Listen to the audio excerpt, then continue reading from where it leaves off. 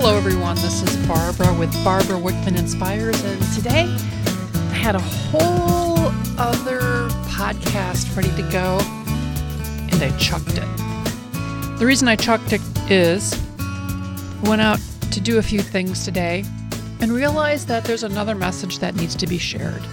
And here's the message. Put down your phone. Please. Again, in the store, waiting to check out. I'm watching people interact, but it's not really interacting with those behind the counter. The person checking them out is speaking to them and asking them questions to try and service them and help them. And the person is so engaged on their phone, it's like they're not even there. You know, we talk a lot about society and how society is experiencing this disconnect.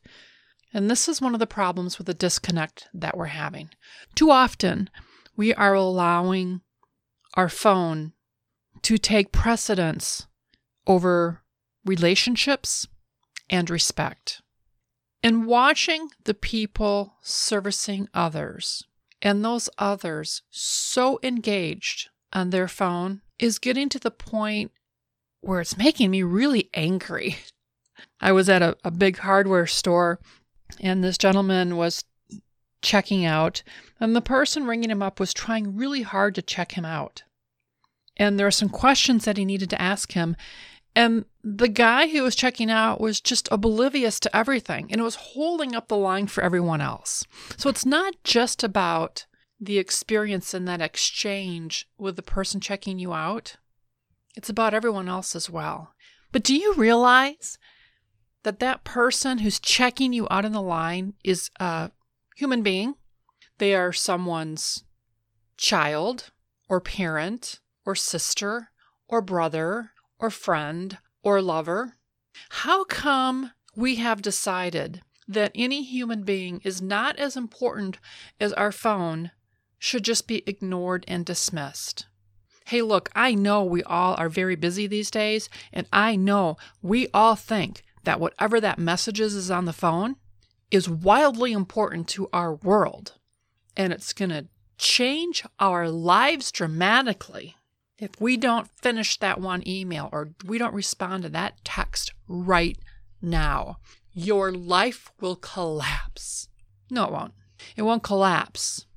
But if you put your phone down just for a minute to look in the eyes of the person you are exchanging something with, an interaction, a transaction, something, just maybe, that will be the one look in the eyes that lets that person know that they are valued as a human being. I don't care if you think that email is so incredibly important.